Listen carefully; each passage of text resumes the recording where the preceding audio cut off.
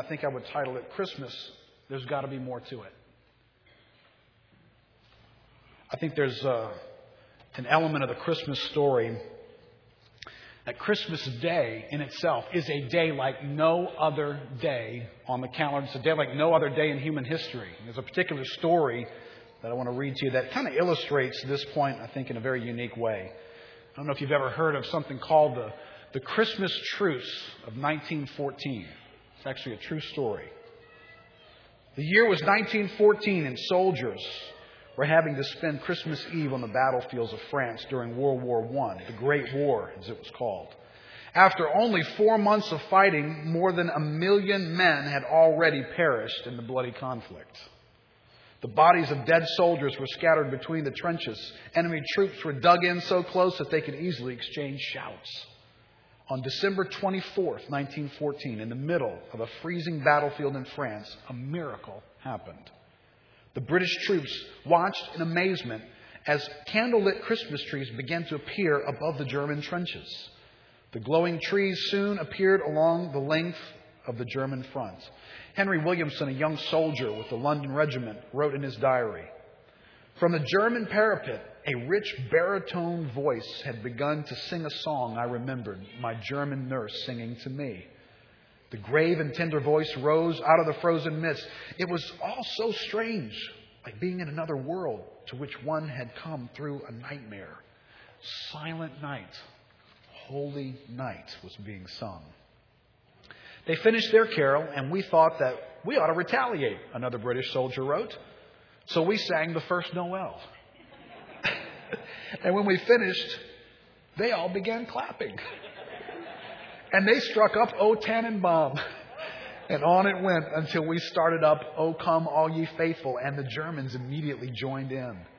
This was really a most extraordinary thing. 2 nations both singing the same carol in the middle of a war.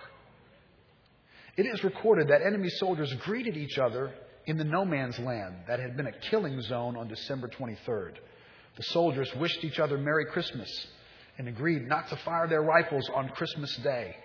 The spontaneous ceasefire eventually embraced much of a 500-mile stretch of the Western Front. According to the reports of soldiers at the scene, hundreds of thousands of soldiers celebrated the birth of the Prince of Peace among the bodies of their dead. Now, Christmas Day is a unique day. It is perhaps the only day where a global celebration is going to occur in just 2 days from now. All over the world, people are going to stop what they're doing and celebrate Christmas Day. I just had a conversation with one of the families who has their son, Eric Johnson, from our church, is over serving in Iraq right now. And Mom sent him a little Christmas tree that she could pack up. There's a little Christmas tree in some hunkered down unit in Iraq set up. On the other side of the world, they're going to be celebrating Christmas Day over there. House after house, if you drive down the streets right now, house after house decorated for Christmas. Businesses are shut down on December 25th. Entire industries are going to put a pause on making money. Of course, they've made plenty on the way up to that day, but they're going to put a pause on that on this day, and things are going to slow up and come to a halt. Now, what is Christmas? Where does this idea come from? Well, most of us will maybe be surprised to know the Hallmark people did not invent it, like all the rest of our holidays. They didn't come up with this one. The retailers didn't invent it. Santa Claus didn't invent it. He didn't even come around in the United States until about the 1800s. What is Christmas? Well, Christmas is the celebration of the birth of Jesus Christ in a little town called Bethlehem. That's what Christmas is. Now, question, why such a global celebration for one particular birth? There's been billions of people born. Why does the whole world stop and pay attention on this one day to the birth of one person who was born nearly 2,000 years ago in a Bethlehem manger? Now, I mean, listen, think about this. I'm going to have a birthday in about 2 months. This is not going to happen, right? I mean, I'll get a few phone calls from a few friends who will remember. Most of my family will remember. Not all of them, but most of them will remember this is Dad's birthday or my son's birthday. But nobody's closing up business You know, it's not like we're shutting down. You go be with your family. It's Keith's birthday. No one's doing that for Christmas. I won't walk in the Hallmark store and there won't be like an entire row all dedicated to my birthday. But that happens at Christmas. Why such a big deal? I mean, when you look on a global scale, there's other birthdays that are significant, right? George Washington's birthday is significant. But it's only significant in America. Go travel to China on George Washington's birthday. They're not doing anything. He's not even known. No one cares. Why are we celebrating this one particular birth?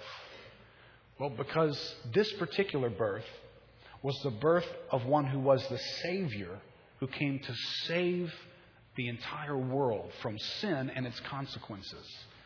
Now that makes that particular birth a little bit unique.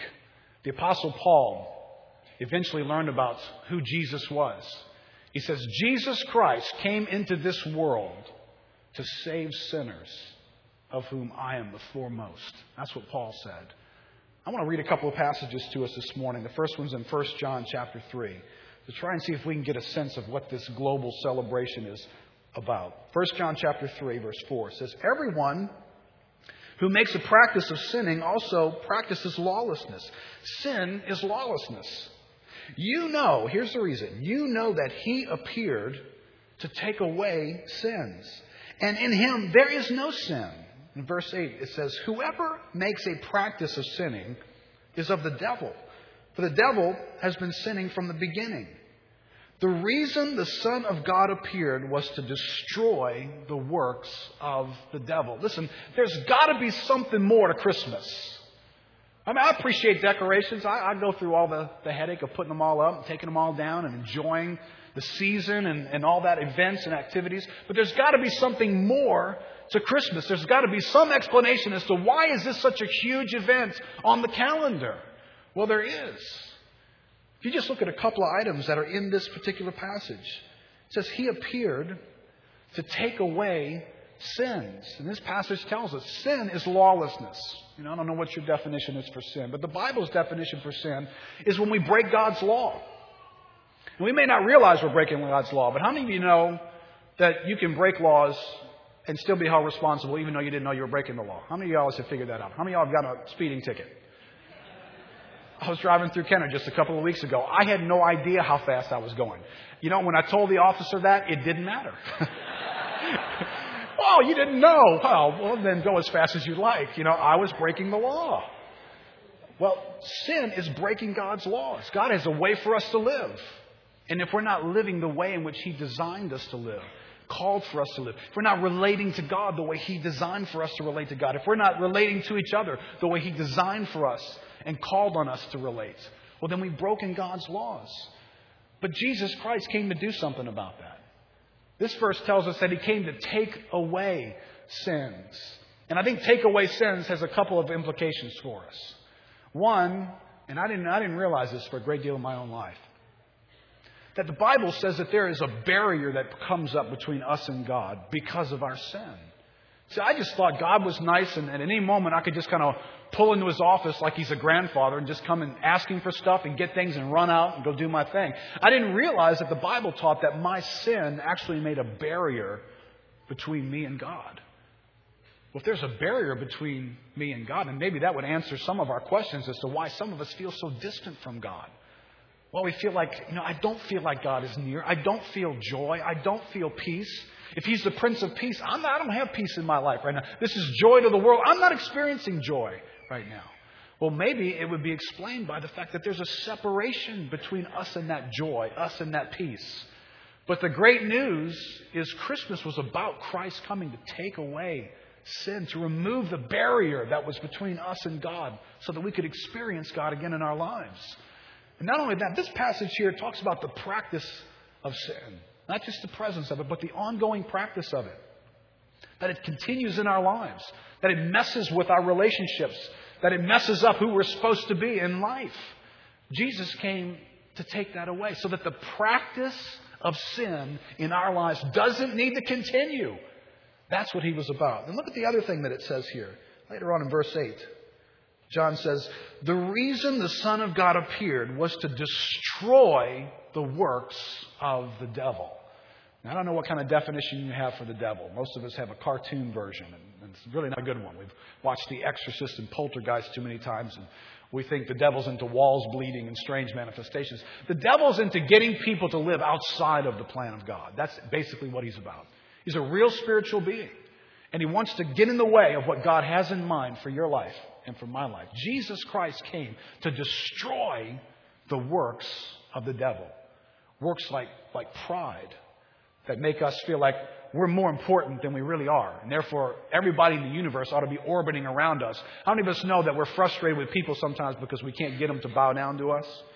You figure that out yet?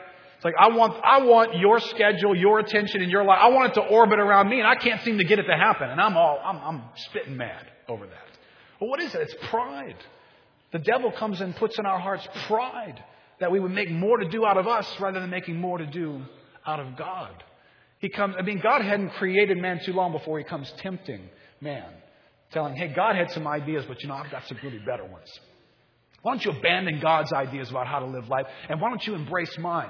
You're going to enjoy them more. They'll be better for you. Jesus Christ came to destroy the works of the devil. Now, in this room, we heard Chris Curtis talk about his life and cancer diagnosis. Jesus went about a world that was racked with sickness, and he went about physically healing those who were infirm. He came to destroy the works of the devil. He came to overcome death. Look at this passage in Hebrews chapter 2. These are just passages I wanted us to look at for a moment to get a sense of what was Jesus Christ up to in coming to this earth. Listen to Hebrews 2, verse 14.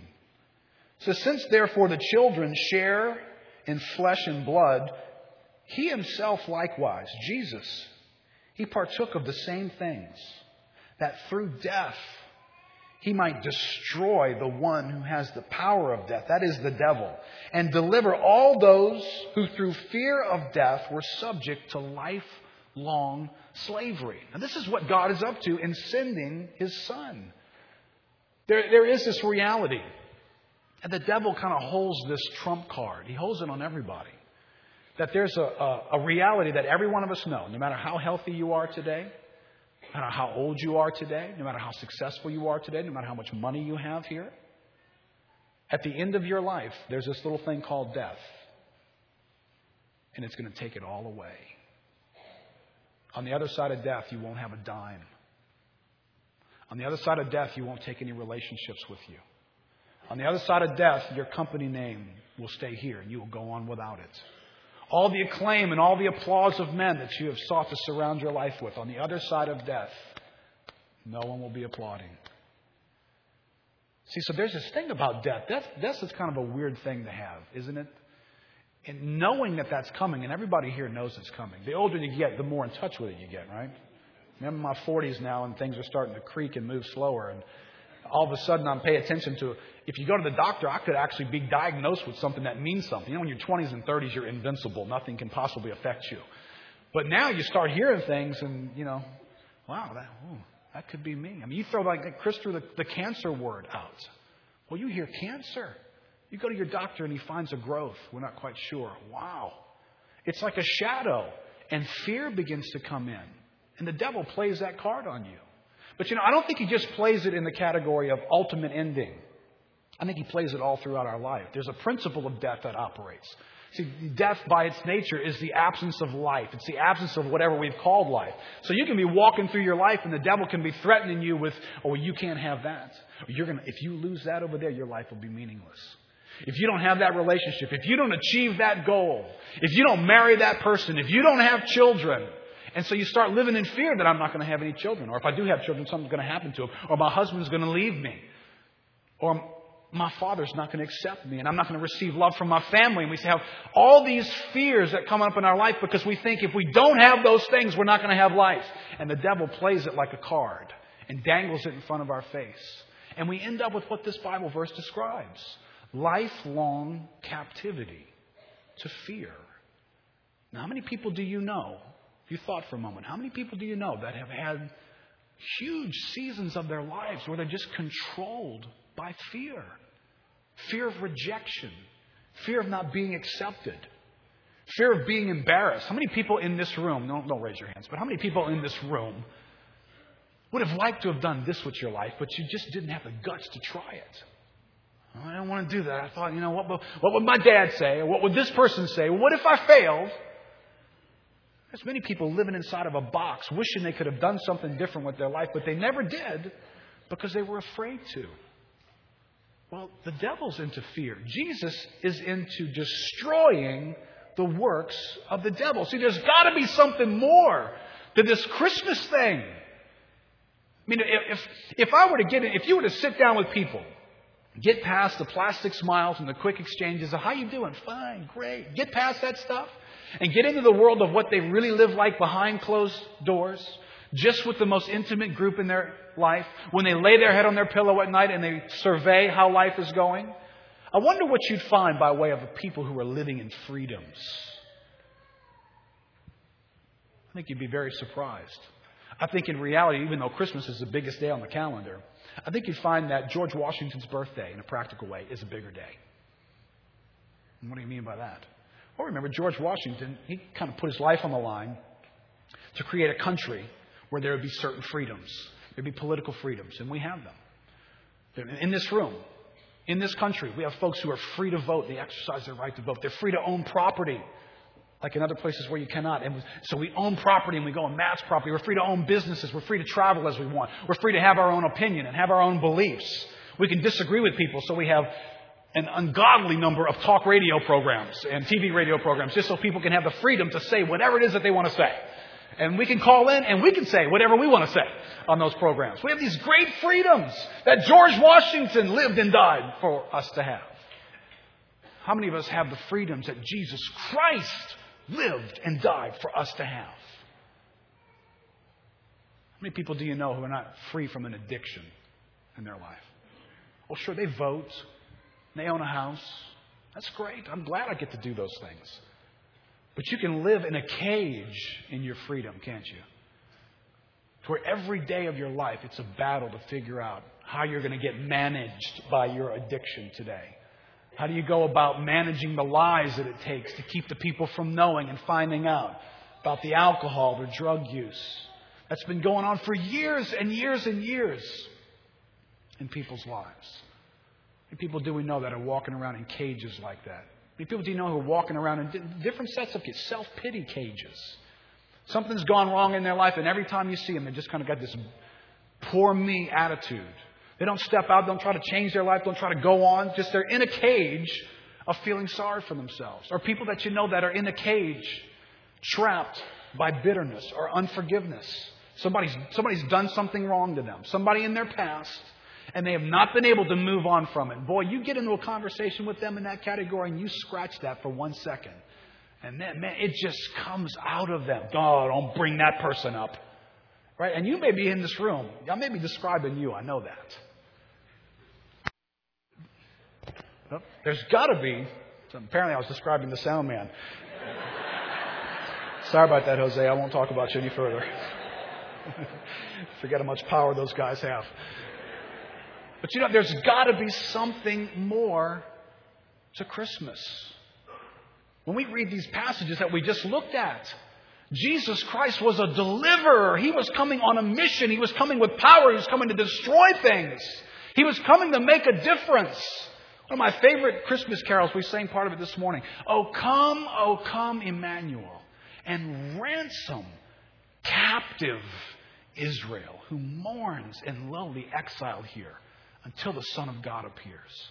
That's just not some song about some nation way long ago in captivity. It's the song of our lives. O come, thou rod of Jesse, free thine own from Satan's tyranny. God wants to set us free. Jesus Christ came to this earth on a mission to set people free. Now, I just want to take a moment and I want to talk for a couple of minutes about what does freedom look like. And I'm going to read a Bible passage from Acts chapter 26 to do this. To tell the story of a man probably familiar to all of us here, a fellow named the Apostle Paul. In Acts chapter 26, the Apostle Paul tells in a similar way what Chris did and Gwen did and Stu and Nancy did. The Apostle Paul is going to tell his story. And so we get a chance to see, what does it look like when people encounter Christ? If you were to walk up and talk to Chris Curtis this morning, who's here, or talk to Gwen Loria, who's here, or talk to Stu and Nancy, who's here, and listen to what the encounter with Christ did to that situation in their life. Listen, they're living real life. That was just a sampling of what most of us are experiencing in some way in this life. Life is real, and issues are real. And I sure hope Christmas is about something more than decorations and a manger scene, some nice get-togethers, and go back to life the way it was before the holidays. Well, it was about something more than that. Listen to the Apostle Paul's life in Acts chapter 26. My manner of life from my youth, spent from the beginning among my own nation and in Jerusalem, is known by all the Jews. They have known for a long time, if they are willing to testify, that according to the strictest party of our religion, I have lived as a Pharisee. And now I stand here on trial because of my hope in the promise made by God to our fathers. He was on trial because he actually believed that there would come a Messiah. One day he would actually show up, and he believed it actually has happened. And that Messiah was crucified and he came back to life, and he believed in a God of resurrection. And he was on trial for that. Verse 9. He says, I myself was convinced that I ought to do many things in opposing the name of Jesus of Nazareth. And I did so in Jerusalem. I not only locked up many of the saints in prison after receiving authority from the chief priests, but when they were put to death, I cast my vote against them. And I punished them often in all the synagogues and tried to make them blaspheme. And in raging fury against them, I persecuted them, even to foreign cities. And Paul was not always a Christian. Paul was the most violent opposer of Christianity in the first century. He goes on and he says, in this connection, I journeyed to Damascus with the authority and commission of the chief priests. At midday, O king, he's testifying before the king in the land. He says, at midday, I saw on the way a light from heaven, brighter than the sun, that shone around me and those who journeyed with me. And when we had fallen to the ground, I heard a voice saying to me in the Hebrew language, Saul, Saul, why are you persecuting me? It is hard for you to kick against the goads. And I said, who are you, Lord? And the Lord said, I am Jesus whom you are persecuting.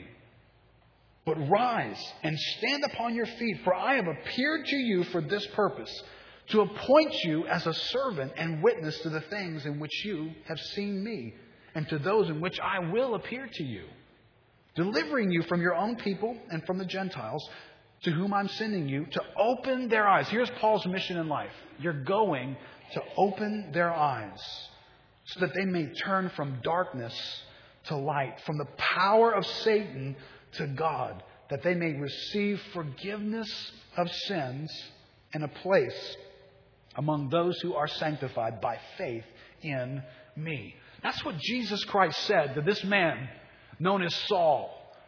And he becomes the Apostle Paul. At one point his name is Saul. He's a man who gets tremendously, radically changed. He encounters Jesus Christ on his way to do his religious duties, that he believed he was doing the right thing to actually persecute Christians. He meets Christ. And one of the things that happens when you meet Christ, and I think sometimes we need a much better definition of what it means to really have met Christ, is you become a different person.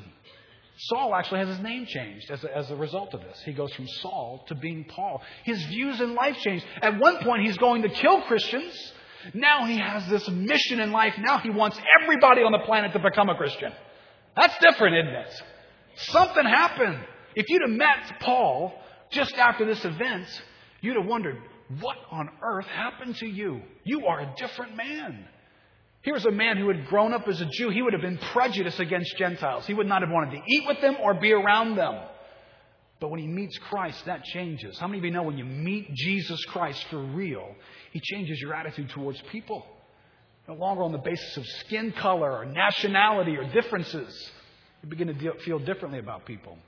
And here's Paul standing before a king with a story in his life. This is a different man. But you know, one of the things I find very interesting about Paul's story, and I think it's very helpful for us, is in verse 5, he says, They have known, people who know him have known for a long time, if they're willing to testify, that according to the strictest party of our religion, I have lived as a Pharisee.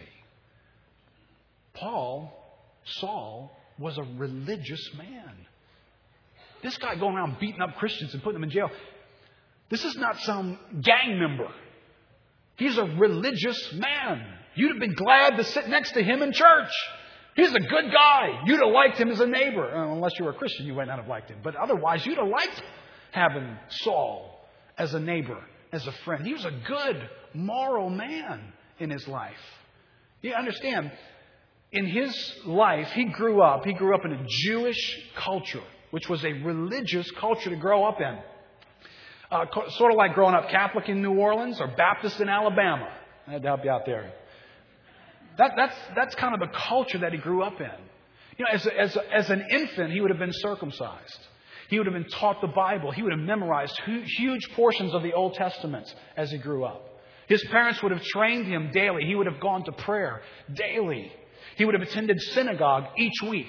Throughout the year, there were special festivals that he would have attended that were about honoring God and worshiping God and sacrificing to God. This was a religious man. Now, he wasn't just your garden variety good religious man. He was in the elite of religious men. He was a Pharisee as well. Now, some of us only know the Pharisees from Jesus' clashes and encounters with them, so we kind of don't like them. But here's a better frame of reference. Dick France says, readers of the Gospels tend to think of the Pharisees as self-righteous hypocrites. But this is not the way most Jews saw them. They were the religious purists, enthusiastically committed to preserving and obeying the law, and keen to encourage others to do so. Judged by this standard, they were model Jews, and they were widely respected. Now, take that definition and put yourself in Paul's position. You are a religious man. You are a respected religious man. You are a leader in the community of religion. You're a Pharisee. You're in a very small, elite religious club. You know, you remember Nicodemus in the New Testament? Nicodemus was a Pharisee. And what's interesting here, because Paul learns this and Nicodemus learns it, you can be religious and still not be right with God. Nicodemus had his ears pinned back one day in a conversation he has with Jesus. He's a respected religious man and he comes to Jesus privately by night. Jesus, good teacher, you must have come from God. The things that you're doing, nobody else could do but you. Jesus interrupts him, turns to this upstanding religious man and says, Nicodemus, unless you are born again, you will never see the kingdom of God. Can you imagine the shock? Nicodemus is thinking, wait, this can't apply to me. I'm a good religious man. What do you mean I won't see the kingdom of God? Jesus was pointing to something much greater than religion needs to happen in a life to come into a relationship with God. You must go from being Saul to being Paul. Nicodemus, you need to become a different person if you're going to be in a relationship with God. It's not enough just to be religious. There are many good religious people, and they're in the Bible, who were not right with God. Saul, good religious Pharisee. Why are you persecuting me? Here's a good man who actually in his life was opposing Christ. He didn't know it. So you can be religious and not be right with God. I tell you, for the folks that you watched their testimonies this morning, religion was not an issue for them. They were all religious. If you talk about their religion, they've been exposed to religion before. They have been to church. They've been around and heard stories about Christ. I grew up around religion. I went to church. I knew what it was. I had maybe not a strange pattern, maybe too much of a common pattern. You know, as a teenager, I could be out on Friday night doing drugs, getting high, doing illegal things as well, and lying all over the place to get away with it, and turn around on Saturday and go to confession in church, and turn around the next weekend and do it again, and turn around and do it again and again and again and again and again. That was my religious pattern. See, whatever Christmas was, whatever Christ was doing when he came to earth to destroy the works of the devil, to separate sin and its practice in my life, it was not having an impact on me. There was a woman one day. For 12 years, she had suffered terribly with a bleeding and a health issue. She had spent everything she owned. And one day Jesus was coming in a crowd. A crowd of people are all around Jesus. And in her heart rises up this faith, and she says, if I just go and touch the hem of His garment, I will be made whole. And this is a throng, hundreds of people. Jesus is like a rock star.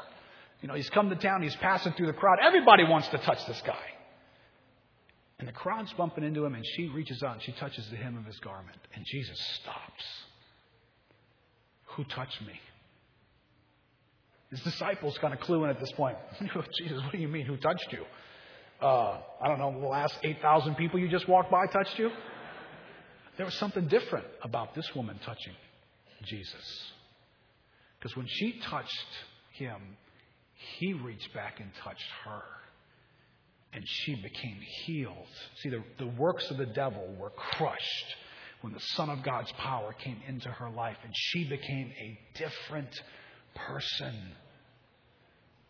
See, there's got to be something more to Christmas. Well, there is. There's the power of God. There's the presence of Christ coming into someone's life and making us different people. Let me close with this thought. How do I know if I've really received Christ? That may be a very good question for many of us to ask at different points of our lives growing up around religion. How do I know if I've really received Christ, or if I'm just in the big crowd? How do I know whether I'm that woman who pressed through and got touched by God, or whether I'm just part of a big crowd who everybody would say, well, we all touched Jesus. No, you didn't touch Him like she touched Him. Paul was amongst a religious crowd until this bright light comes into his life. Now, how do you know? How do you know whether you've received Christ and encountered Him in a way that He wants you to encounter Him? Well, I would say two quick things. One, do you have a personal story to tell? Did you meet Christ in such a way that you got something to say about it? Paul's standing before a king and he's telling his story. King, listen, I'm on this road to Damascus one day and this bright light comes. Now, I think it's interesting what Paul does with the rest of his life. He encounters Christ in this bright light, and then Christ reveals Himself to Paul. And Paul, remember, Paul's the guy who ends up saying, Jesus Christ, I get it now, Jesus Christ came into the world to save sinners, of which I am foremost. You see something that happened in this moment? He all of a sudden understands who Jesus Christ is before he was opposing Him. He also understands something about himself. I am the worst of sinners. He needed to come and save me. That's what happened to Paul on the road to Damascus. He had an encounter with Christ. Now let me highlight something that didn't happen to Paul. When Paul goes on to tell his story, this is not a story about seeing a light. I know lots of people who've had experiences. Near death. I was on my deathbed and they lost me and they brought me back to light and I saw this light. And they go on and for the rest of their life they tell a story about seeing a light, seeing a light, seeing a light. They don't say anything about Christ. They tell a story about seeing a light. Paul saw a light. That was not the testimony. The testimony was when he got right in his mind, who is Jesus Christ and who am I? Jesus Christ came into this world to save sinners, of which I am the worst.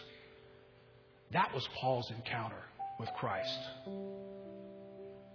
Listen, whether you're Paul in a religious background, or whether you're the woman with an issue physically, an infirmity for 12 years of life, there's probably some folks here who've had issues for longer than that. There is something more to this story of Christmas. Jesus Christ came into this world to touch our lives in powerful, effective ways. Now, if you're here this morning and maybe you don't have a story like that, I would say if you don't have a story of encountering Christ, then I would very confidently tell you that you have not encountered Him. I don't want to leave any room here. Jesus Christ is God come in the flesh to this earth. If He reaches out and touches your life, you will have no question about it. You will change. You'll experience God. You'll experience freedoms in your life. Do you have freedom in your life? Jesus came to deliver. He came to set people free. Are you experiencing that? My heart goes out to, I was listening to Gwen's story. And I had people in this audience flashing before my mind. I know. I'm a pastor of the people that go to this church, and so I know their stories, and I know the stories of their lives, and I know the stories of some of you. And I wonder, are there some folks here that you're here even this morning, in this Christmas season, and things like addiction are turning your life inside out? Now, you didn't learn anything new this morning about a manger scene. Jesus came to the earth. He was born in Bethlehem. He ended up dying on a cross. You didn't hear anything new. But you're not free. And you're going to walk from this meeting and go back to a life where you're controlled by alcohol or drugs. Listen, you might be part of the crowd this morning. Can I encourage you? Jesus Christ wants to be bigger in your life.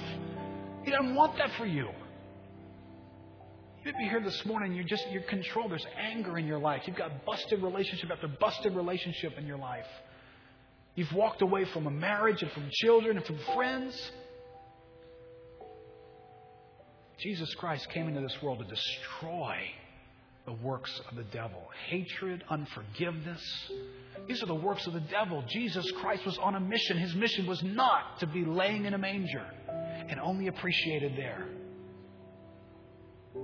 In just a moment, I'm going to give you an opportunity to be that woman in the crowd. You're in a crowd right now, and you can stay in the crowd. And you can say, yeah, I went to church. I was in a hotel. It's a little weird. But I went to church. And I talked about Christ and sang some songs, carols. And you can be in the crowd, listen to me, and not encounter Jesus Christ. Or you can be here today and say, you know what, I get it. Jesus, you wanted more from my life than what I've experienced so far. In just a moment, I'm going to give you an opportunity to be that woman who presses through the crowd and extends your hand and says, Jesus Christ, come touch my life. Come do for me what you wanted to do in my life. Come do for me what you had in mind in setting me free and putting an end to sin's practice in my life and its control in my life. And give me new life forever. I want to plant this thought in your mind. From now on, when you see the manger scene, I'm going to hypnotize you now. You see manger, you think mission. You see manger, you think mission. Everybody with me? Manger, mission. Manger, mission. Don't ever look at a manger again without thinking of the word mission. Jesus Christ was on a mission when He was laying in that manger to grow up as the Savior of the world, to remove us from the consequences of sin and to put us in relationship with God once again. Listen, this morning, that can happen for you right here. Don't be for another moment. Don't be Saul of Tarsus for another moment, going through life around religion, but you've not experienced Christ. The same Jesus Christ who was dead and was raised from the dead, years later meets the Apostle Paul on the road to Damascus, years later, and changes his life. That same Jesus Christ can meet you right here in this hotel room and change your life this morning. Let me ask everybody to stand up with me as we close.